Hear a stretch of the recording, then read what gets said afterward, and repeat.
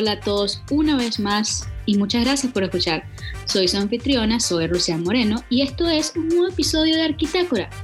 El día de hoy va a ser una conversación bastante interesante porque tuve la oportunidad por primera vez de hablar con otro estilo de creativo que no es un arquitecto, una comunicadora social que tiene una visión muy particular sobre qué es la teoría del diseño y cómo su carrera, de alguna manera u otra, logró ayudarla a abrir un nuevo camino en su expresión creativa.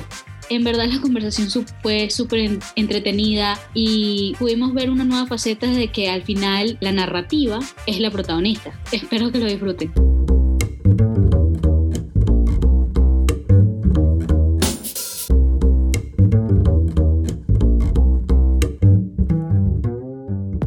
Para mí es un gran honor darle la bienvenida a Andrea Di Marco. Gracias, muchas gracias por estar aquí con nosotros.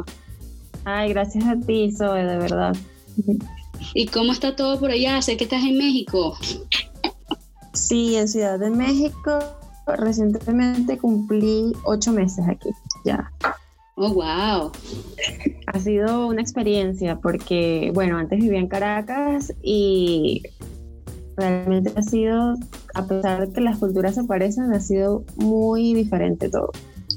Me imagino, sí, está la cultura del mexicano y cómo son y ciertamente no estás en donde tú sabes, donde tu pateadero, pues. Y así que, bueno, como estaba diciendo, Andrea es una comunicadora social, pero tiene una especialidad en fotografía que es genial y tiene muchas otras tendencias creativas que me parece súper interesante porque a nivel como arquitecta no me había puesto a pensar que la comunicación, que ser comunicadora social tenía esa rama tan creativa y me parecía muy interesante hablar contigo y más o menos escuchar tu historia. Por eso te quería preguntar básicamente cómo llegaste a ser como eres, por qué y tu interés en toda esa parte de esa faceta artística.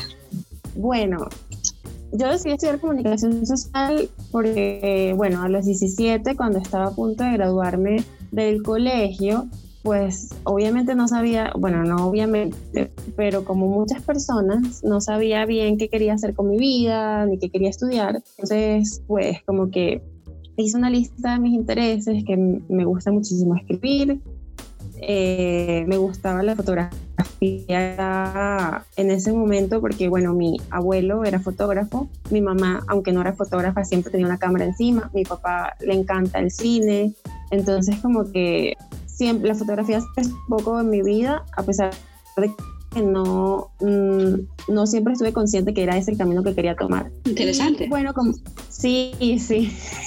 No, en serio, me parece que es súper chévere ese aspecto de que, bueno, que uno no se espera. Y obviamente cuando uno es chamo, uno nunca va a tener idea o realmente esa chispa de que, ok, ¿qué voy a hacer con mi vida ahorita? Y bueno, pero tú lo tomaste de una manera un poquito madura. Yo estaba en pánico y tú lo tomaste por el lado de que querías hacer una lista de las cosas que te gustaban. Bueno, no, yo también estaba en pánico. Yo quería que sí, psicología, artes, o sea, me planteé muchas cosas, pero realmente o sea, como que surgió la casualidad de que mi papá trabaja en la Universidad Monte Ávila en Caracas, y esta universidad como que trata la comunicación, o trataba para el momento en el que yo estudié allí, como más creativo, como más hacia lo audiovisual y además muy integral, como que yéndose al audiovisual sin dejar las otras cosas de lado. Y bueno, o sea, eso fue lo que me hizo decidir ya de una vez que ese era mi camino, la comunicación social.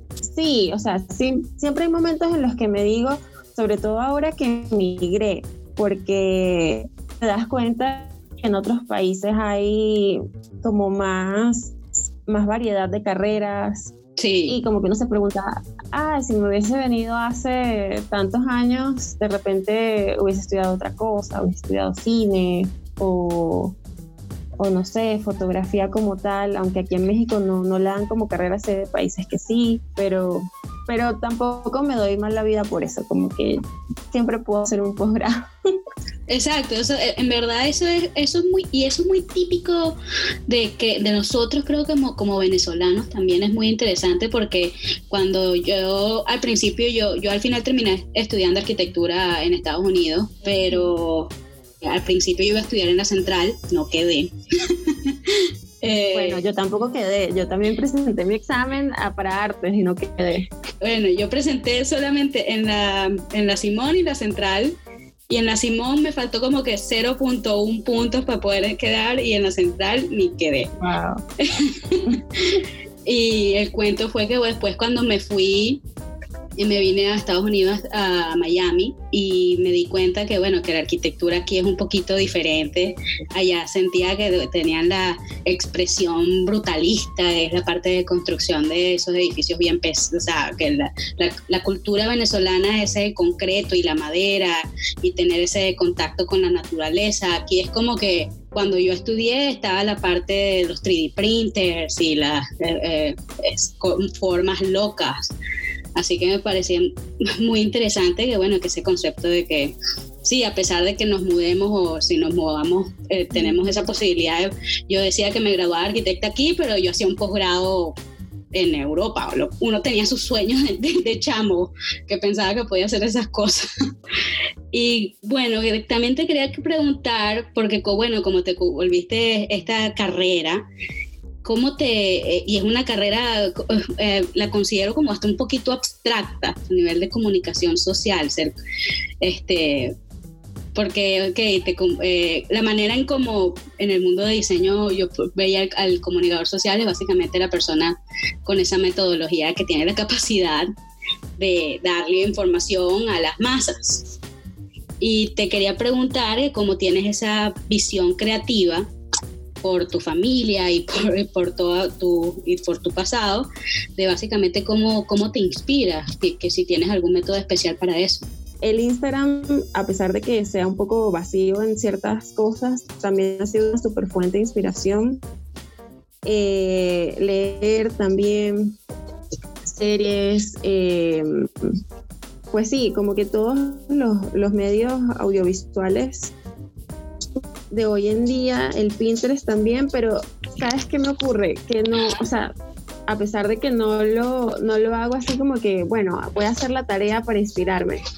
Sí, o sea, llega un día que, no sé, estoy viendo Pinterest y me doy cuenta que hay una sesión de fotos que me recuerda a algo que vi de una serie o algo que leí en un libro, y como que eso me da, o sea, haga como esa idea primaria que me dio esa foto, y luego como que la convierto en una idea que sea mía, para obviamente no copiarme, y eso como que resume todo eso. Entonces, no sé, como que mi método es siempre estar como en búsqueda de cosas que me emocionen. Siempre estoy atenta y siempre estoy como que tratando de consumir contenido de calidad, si se podría decir así. Claro, no, se entiende, y es muy lindo pensar de esa manera, porque obviamente yo soy de esa que, bueno, a mí me encantan las películas sci-fi en general. Yo sí veo Sci-Fi Channel y veo las películas. Básicamente, ¿qué es para ti, qué es la comunicación social y cómo lo aplicas en tu arte de fotografía y moda y todas esas expresiones audiovisuales? Bueno, creo que la manera en la que conecto mi carrera con mi fotografía es como el tema de llevar un mensaje. De hecho, en estos días, porque he estado en una etapa como de autodescubrimiento, sobre todo ahorita encerrada en casa en la cuarentena, claro. Que me he dado cuenta que a mí lo que más me apasiona es crear imágenes como con mensaje, con historia.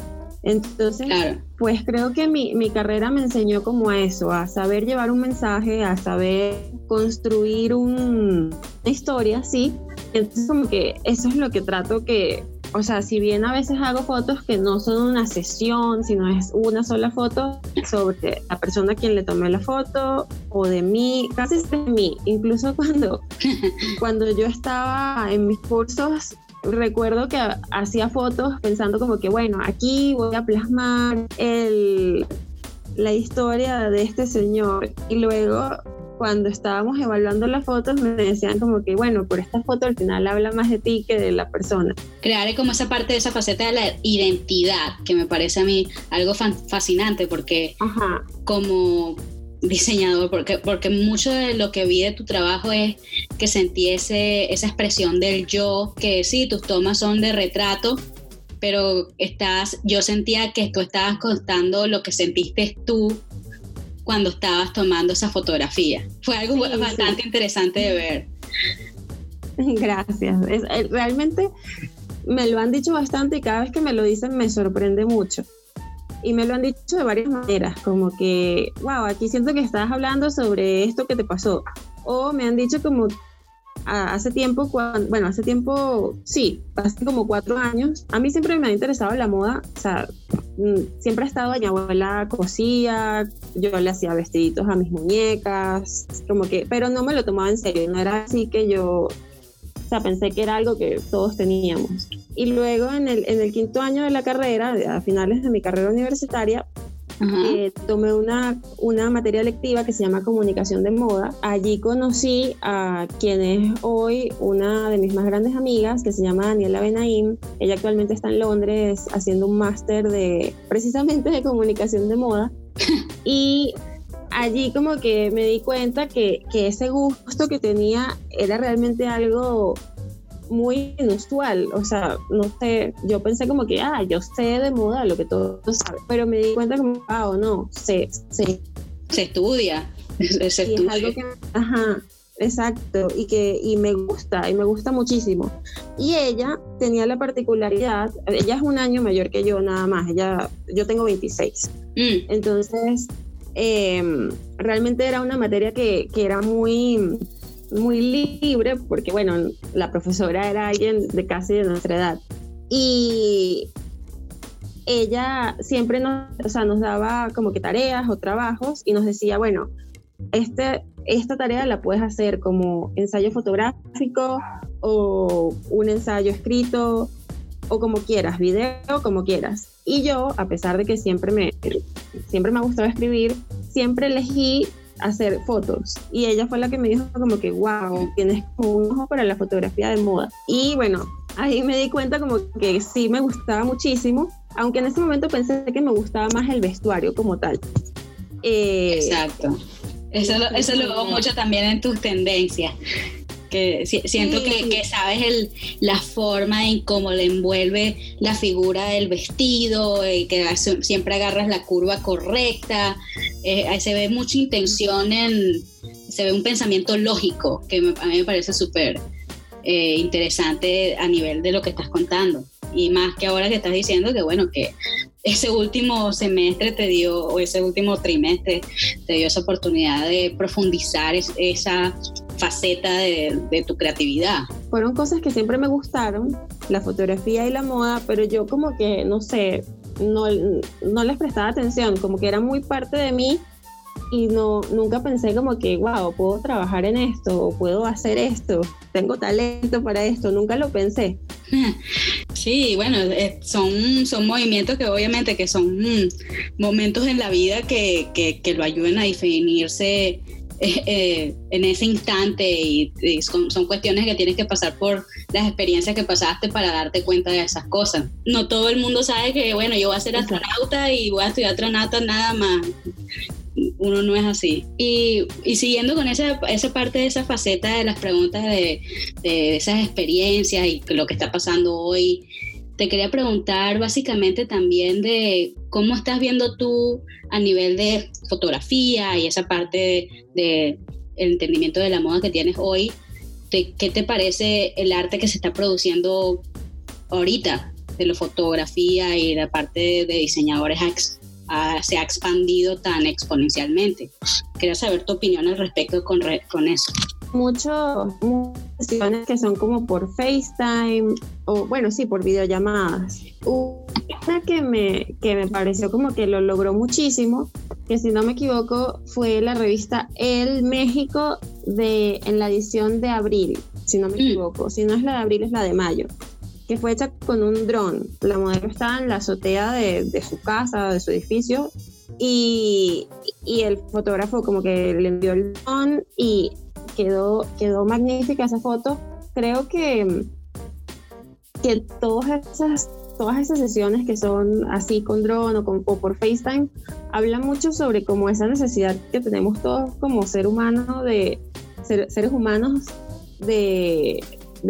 socializar, y no solo socializar, claro, en un sentido de amistad, sino como de vernos, de compartir, y o sea, lo veo muy, muy lindo, muy romántico, no sé.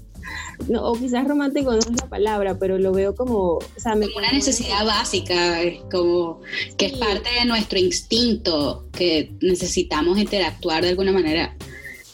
Exacto, porque no sé, o sea, al principio de toda esta crisis, yo no se me ocurrió que eso pudiera suceder. Luego lo vi en fotógrafos que sí, Vogue Italia, y bueno, esta que te digo de El México, y luego vi amigos que también lo empezaron a hacer, y esos amigos que no son fotógrafos, son más estilistas o que son directores creativos, y me parece súper cool. Yo no lo he intentado, creo que porque, no sé, yo sí siento que mi proceso es como más íntimo, no sé, me gusta estar con la persona, o incluso creo que por eso me gusta tanto hacer autorretratos, porque es como que yo tengo mi inspiración y mi sensación sola y yo lo trabajo yo sola. Pero bueno, cuando es con un modelo, me gusta como que quizás no hablo de intimidad, de que no hayan otras personas, sino como de que tú tienes el control del espacio, básicamente.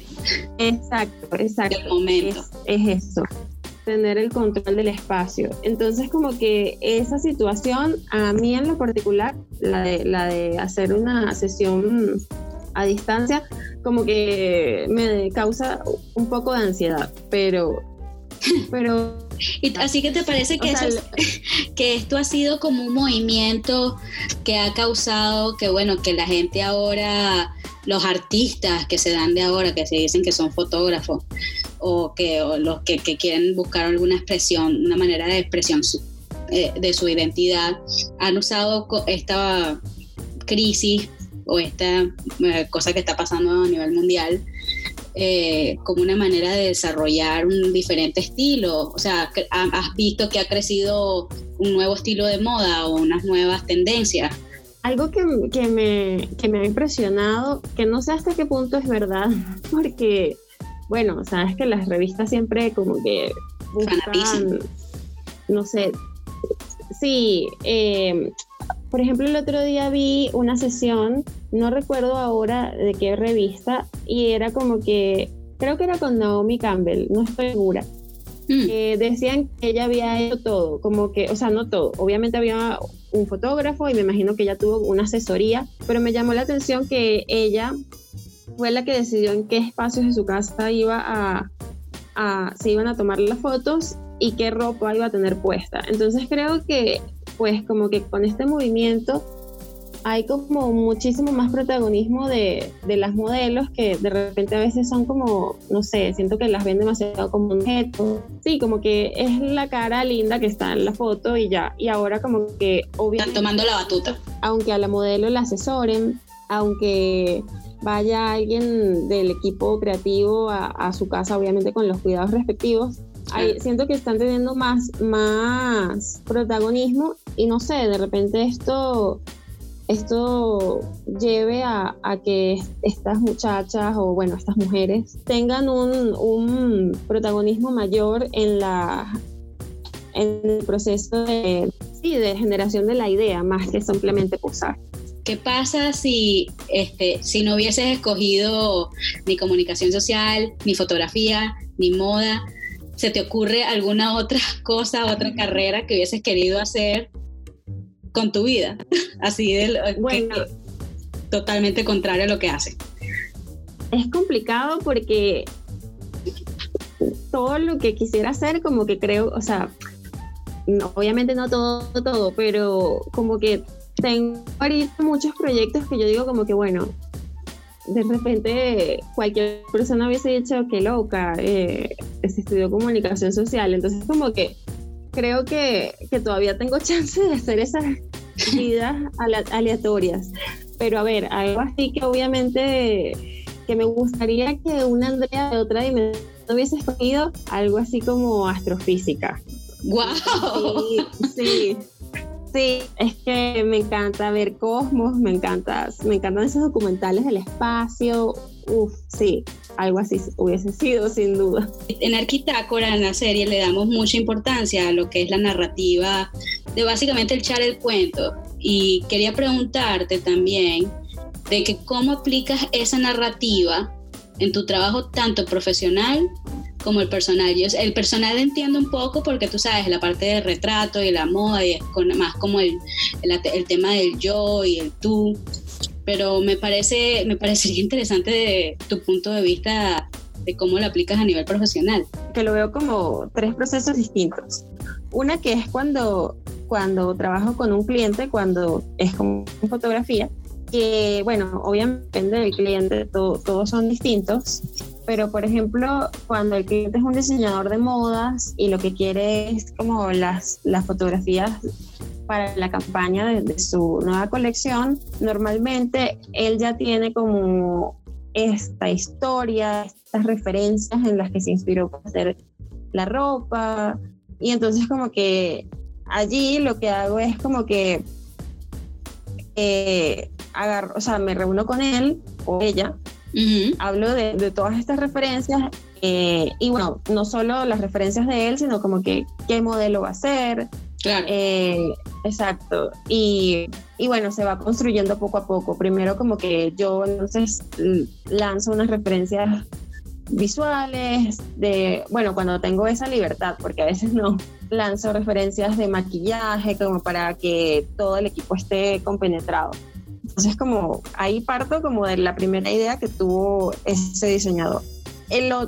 También es totalmente distinto cuando es un retrato que voy a hacer o una editorial que voy a hacer por mí, porque lo quiero hacer, porque nadie me paga por eso. Claro. Allí es como que yo lo veo como una epifanía, como que un día de repente se me ocurrió esta imagen y entonces, wow, esta imagen. Entonces así como que tengo que, no sé, o sea, como describirlo, a veces dibujarla, aunque yo dibujo terrible. Te dio el atacazo artístico y por lo menos de alguna manera u otra lo representa. Me meto en Pinterest, me meto en Instagram y empiezo como que a buscar. Te da el atacazo artístico. Y hago un mood board donde empiezo a buscar en Pinterest, en Instagram, en Google, como que sesiones de fotos, porque, o sea, en el fondo ahorita todo está inventado, todo, o sea, como que todo existe. Sí. Y no es como que una copia, sino que busco algo que se acerque a esa imagen que es esa idea que tuve. Claro. Algo que te inspire. Exacto. Y, hago este mood board, incluso a veces pongo como, no sé, citas de un libro o una película, como que todo lo que tiene que ver con que pensé, incluso ahorita en la cuarentena estaba limpiando mis archivos y vi un par de mood boards que me quedé como que wow, al final estas sesiones salieron muy distintas a la primera idea, pero es como parte de ese camino. Claro. Y bueno, a partir de ese primer mood board, como que voy pensando ya, o sea, como que me voy a lo técnico. Mi esposo siempre me dice que lo hago al revés, porque bueno, él es arquitecto, como que me voy a lo técnico, como que, bueno, necesitar una planta para este ventilador, voy a necesitar, o voy a tener una pared de tal color, entonces como que voy a esa producción por así de lo que voy a necesitar, y sí, como que voy haciendo la producción para hacer la sesión. Y lo loco, que aquí es donde ocurrió, y estoy en mi computador ya con el material ya para editar, es que me doy cuenta como que, ok, esta foto me habla de tal y tal cosa, o sea, como que es un proceso un poco desordenado, pero es lo que me funciona a mí como para darle luz a esas ideas. por ejemplo, y ese proceso se pasa mucho de los autorretratos, que es el tercer proceso que te quería mencionar, aunque ese incluso es más, pues es todo un poco más caótico, pero, por ejemplo, el último autorretrato que hice, Ajá. yo como que viendo imágenes de la cuarentena, pensé como que, wow, la cuarentena es así como una cosa que te envuelve, que te abraza. Entonces me imagino que una tela que te envuelve. Pero he visto ya demasiadas fotos como que la típica tela que parece un velo. Exacto, más o menos. Entonces, o como el cuadro que ahora no recuerdo el artista, que son dos personas como con una sábana, como unos pañuelos. Bueno, pero como que entonces yo agarré todo esto y pensé como que, ok, quiero hacer algo así. Y yo, obviamente, como estamos en cuarentena, no tengo a quien tomarle la foto. Entonces dije, bueno, nada, me la tomo a mí misma. Y agarré una tela que es como un kimono transparente que utilicé para mi boda, que fue hace poco. Felicidades. Gracias. Sí, fue hace poco, entre comillas, fue en julio, ya son 9 meses, creo. Oh, wow. Se dice rápido. Entonces yo me traje, lo único que me traje o sea, no me traje el vestido de novia ni nada, pero me traje como ese kimono transparente. Y entonces empecé a jugar con eso, y dije, bueno, voy a volver a la cámara conmigo. Entonces empecé a tomar fotos, y luego cuando las estaba editando, me di cuenta que al final las fotos no hablaban tanto sobre la cuarentena, sino hablaban sobre que yo pasé muchísimo tiempo sin hacer autorretratos porque, bueno, estaba en un trabajo que no me gustaba, no estaba haciendo nada de lo que me apasiona. Y entonces me di cuenta, bueno, pero es que en estas fotos estoy como que volviendo a mí. Entonces es como un renacer. Y entonces puede sonar muy cursi, pero entonces es ese túnel, este túnel con la tela que creé, como que ese abrazo, es como un abrazo a mí misma de, ok, hay que seguir haciendo lo que te gusta. No, pero qué lindo, qué lindo. Para los usuarios, sí. Claro, obviamente que esto no es en video, fue muy... es para dejarles saber a los usuarios de que básicamente ella, Andrea, estaba en toda su bella, así maquillada, pero muy sencilla, con una camisa muy sencilla, y la toma es con ese velo, haciéndole como si fuera una capa, y ella mirando intensamente a la cámara, donde se podía tener esa sensación. Lo estoy hablando yo desde el punto de vista del observador, no de la autora. Y esa parte que era una mirada como muy apasionada y como que te está diciendo, mírame. Sí, de hecho la única que he publicado hasta este momento, tengo los ojos cerrados, y bueno, creo que, no sé, es como que, sí, es eso que te digo, es como un renacer. Y bueno, nos queda tiempo para un par de preguntas más, pero antes de eso te quería preguntar, que es algo tan interesante e inusual, de que seas esposa de un arquitecto, y quería preguntarte cuál ha sido tu experiencia de que, como tú no eres arquitecta, de vivir con esa experiencia de la vida loca de un diseñador. Sí, bueno, yo cuando comencé con Pedro, mi esposo, él estaba en segundo semestre de arquitectura, entonces como que la verdad lo he acompañado en todo este proceso. Tú eres una arquitecta honoraria entonces. Sí, me han tenido que dar ese título a mí también. Pero me da mucha risa porque mi mamá, mucho antes de conocer a mi papá, tuvo un novio arquitecto. Entonces cuando yo comencé con Pedro, lo primero que me dijo fue, ay, vas a comenzar a ayudarlo con las maquetas, vas a ayudarlo con todo. Y eso corre en la sangre. Sí. Y luego vas a ver que va a estar en los últimos semestres y van a terminar y tal. Obviamente porque ella sí terminó con su novio arquitecto. Pero afortunadamente eso no nos pasó a nosotros. Pero sí es una carrera loquísima, y además o por lo menos la experiencia de Pedro ha sido como incluso en algunos momentos muy satisfactoria, pero en otros muy maltratadora, muy pocas horas de sueño. Es muy exigente. Sí, muy poco tacto, tanto de profesores como de jefes. También. Y sí, es un camino muy difícil de elegir, la verdad. Bueno, por eso solamente dicen que los locos escogen arquitectura. Sí, total. Si escoges arquitectura porque piensas que vas a hacer mucho dinero, eso es totalmente mentira. Sí, aunque claro, es una carrera que te abre la mente un montón y la creatividad está por el techo. Yo cuando tengo mis bloqueos creativos hablo con él y normalmente él es el que me saca de esos momentos. Y bueno, también el lado de que así como te maltratan tanto en esa carrera, tú te vuelves un poquito, no maltratador, pero te vuelves como súper exigente. Sí, y al final para mí arquitectura es como una carrera que te enseña como una filosofía de vida. Como dices tú, observar las cosas de una manera particular, los espacios, las interacciones de la gente, entender, básicamente es entender la psiquis humana de por qué las cosas las hacemos de esta manera. Exacto. Sí, o sea, yo creo que ustedes son como unos genios, la verdad. O sea, yo no podría llevar ese ritmo. La verdad, no lo podría llevar. Los veo como los músicos, que es así como que una carrera demasiado entregada, o como los médicos, una cosa así que y yo siempre le digo a Pedro que su primera esposa es la arquitectura. A él le molesta ese comentario, obviamente, pero es que es como un matrimonio. Y eso lo molesta muchísimo, pero es que realmente es como eso, es como una relación que es como un matrimonio con tu carrera, porque sí, es una simbiosis, que, o sea, no pueden vivir el uno sin el otro.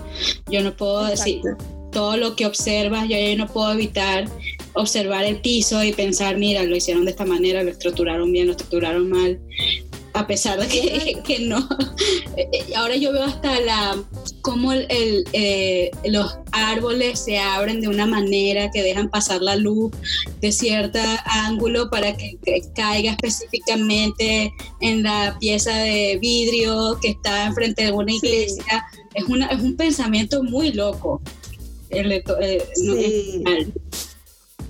Sí, y además me da risa que los arquitectos obviamente como que tienen este grupo de amigos que también son arquitectos, que los conocieron o en el trabajo o en la universidad, y es como que es muy cómico estar en una fiesta de arquitectos porque hablan solo de arquitectura, es así como que...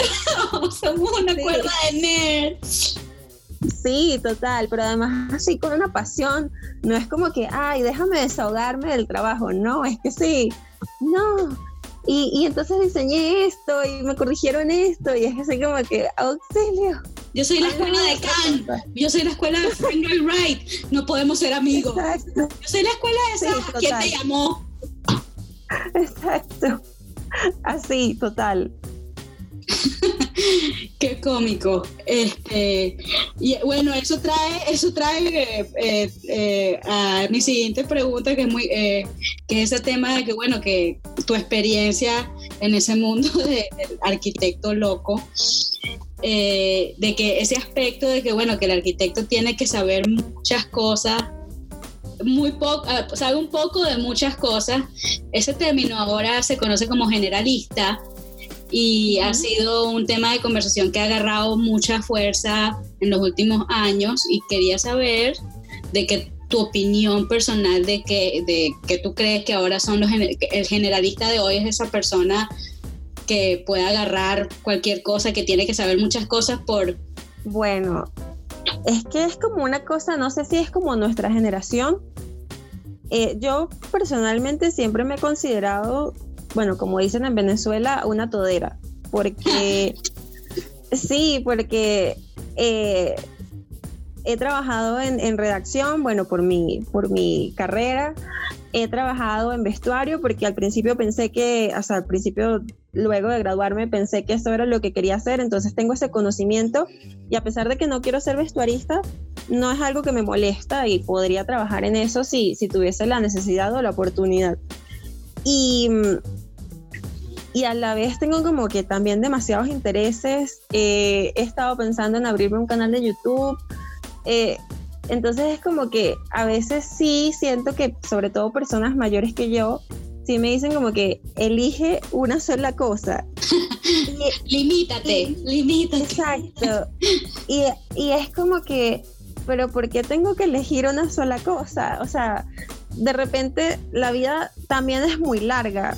De repente yo ahorita me dedico a la fotografía y en 10 años digo, bueno, sigo con la fotografía pero como hobby y ahora voy a ser, no sé, diseñadora. Estoy inventando, pero creo que hay algo muy valioso en saber muchas cosas, que es que siempre estás escuchando tus intereses y como que no te quedas con esa espinita de inventar todas las cosas que te gustan, porque la vida puede ser como una investigación constante a uno mismo.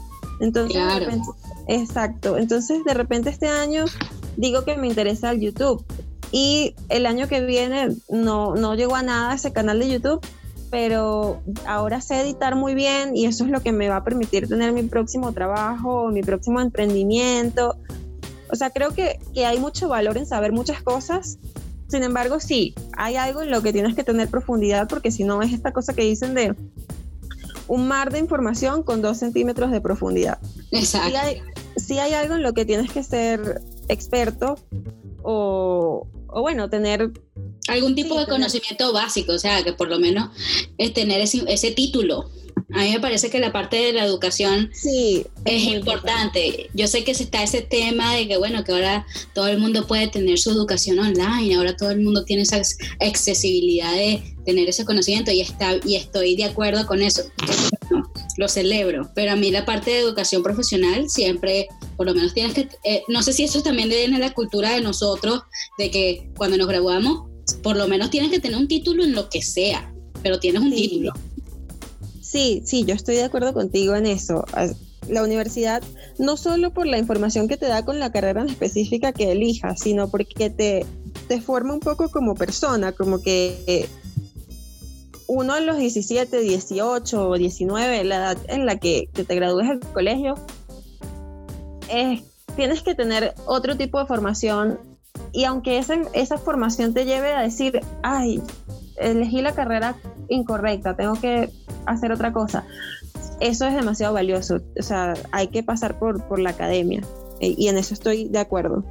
Sí, es un tema del día de hoy que sí, que la información está más accesible que nunca, y el tema del generalista se ha multiplicado exponencialmente, especialmente ahorita lo que está pasando. Pero esa sí, a mí me parece que esa relación íntima entre el especialista y el generalista es un tema de que aún que no debería desaparecer. Espero que no desaparezca, porque también está la idea de que cuando todo el mundo sabe todo, nadie sabe nada, como dices. Exacto, sí. Y sin embargo yo creo que sí, porque yo creo que nuestra generación pegó mucho, porque, a ver, antes, quizás en la época de nuestros papás, si tú elegías un camino, ese era el camino para siempre, y ahora es como que es más abierto. Exacto, y eso se va a acrecentar, porque la generación que viene luego de nosotras, creo que le va a pasar incluso más. Pero también creo que está bien mientras lo controles. O sea, exacto. Si tienes muchos intereses y tienes la oportunidad en diferentes momentos de tu vida de atenderlos, yo creo que es lo mejor. Pero sí, tienes como que centrarte en algo o de repente en 2 cosas, pero sí, o sea, como que tienes que tener una base y luego todos los intereses que puedas. O sea, organízate, pues, básicamente. Exacto, sé organizado.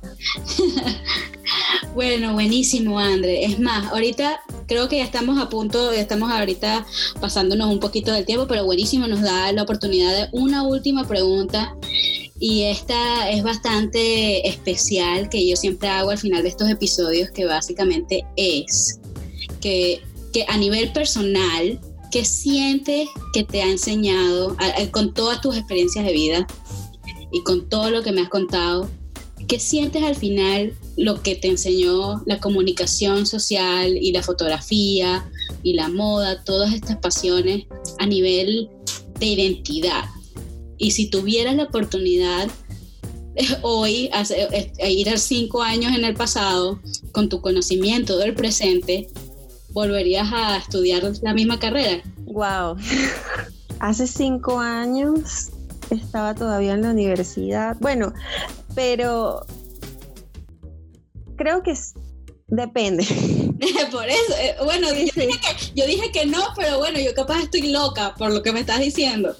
Pero, O sea, si fuesen hace 5 años en Caracas, creo que sí, volvería a estudiarlo, porque a pesar de que no uso todo ese conocimiento que tuve en la carrera y no me dedico al periodismo, creo que soy lo que soy hoy porque tengo esa información también en mí. Pero de repente, si hubiese tenido la oportunidad de emigrar antes de estudiar o haber dejado incompleta la carrera para retomar en otro lugar, creo que hubiese estudiado cine. Pero creo que la comunicación es precisamente eso que te decía ahorita y que también formaba parte de la pregunta. Creo que sin eso de repente no tendría tan claro cómo dar los discursos que estoy dando con mi fotografía, que todavía siento que necesito un montón de trabajo y de estudios. Eso lo tengo entre mis planes, pero creo que sin esa base no podría tomar mi trabajo como lo tomo hoy en día. Y bueno, la fotografía creo que es parte de mi esencia. O sea, a veces creo que pienso como en imágenes, no sé, como que creo que yo tengo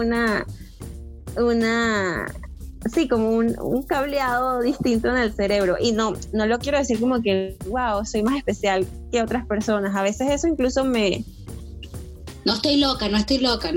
Exacto. Ya me probaron, ya me hicieron las pruebas. Exacto.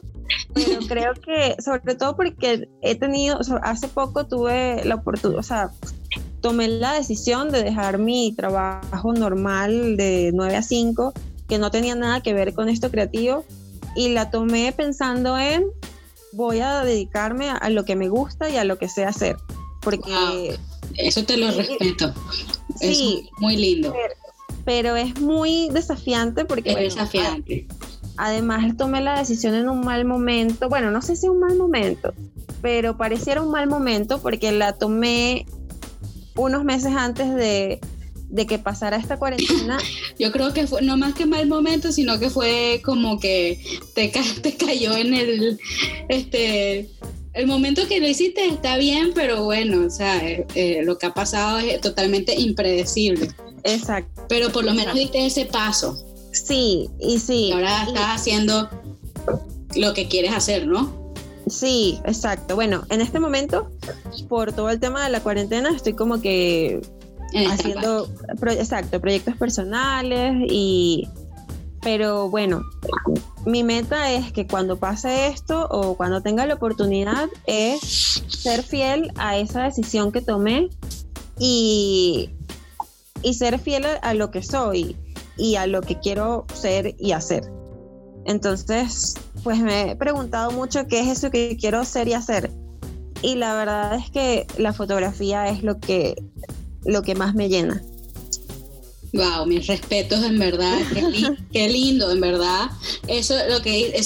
Uno lo dice muy fácil, lo dice sí. Que bueno, que lo dice, sí, que me fui y ya, pero eso requiere muchísimo pensamiento a nivel personal y a nivel es un proceso, yo lo sé, pero yo sé que al final también es muy liberador, así que... Sí, y claro, eso no quita que tenga otros proyectos como lo que te digo de... Sí, no sé, por ejemplo, lo del YouTube o... Tengo una idea loca como desde hace 10 años de tener una línea de accesorios, pero bueno, eso ya veremos si se logra algún día. Pero bueno, si esto va para largo, aprovechen. Exacto, es el momento para hacer esos proyectos. Exacto, sí. Buenísimo, entonces creo que esto es todo, en verdad, ha sido maravilloso tenerte, Andrea, ha sido un placer hablar contigo, súper chévere. Gracias a ti por invitarme, me encantan estas conversaciones.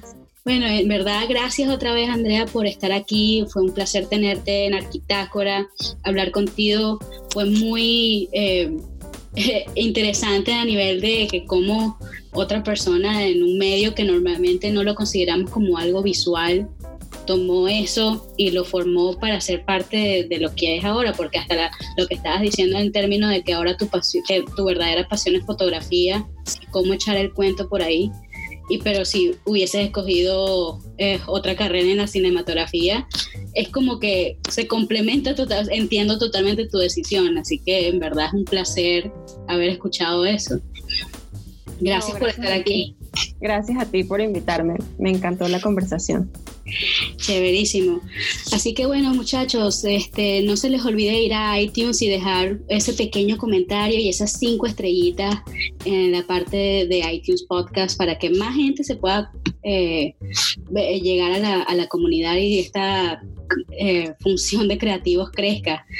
Yo soy su anfitriona, soy Rusián Moreno, diciendo otra vez, chaito. Nos veremos en el próximo episodio, nos oiremos en el siguiente episodio de Arquitácora. Sigan siendo súper creativos y sigan escuchando. Los quiero mucho. Chaito. Bye.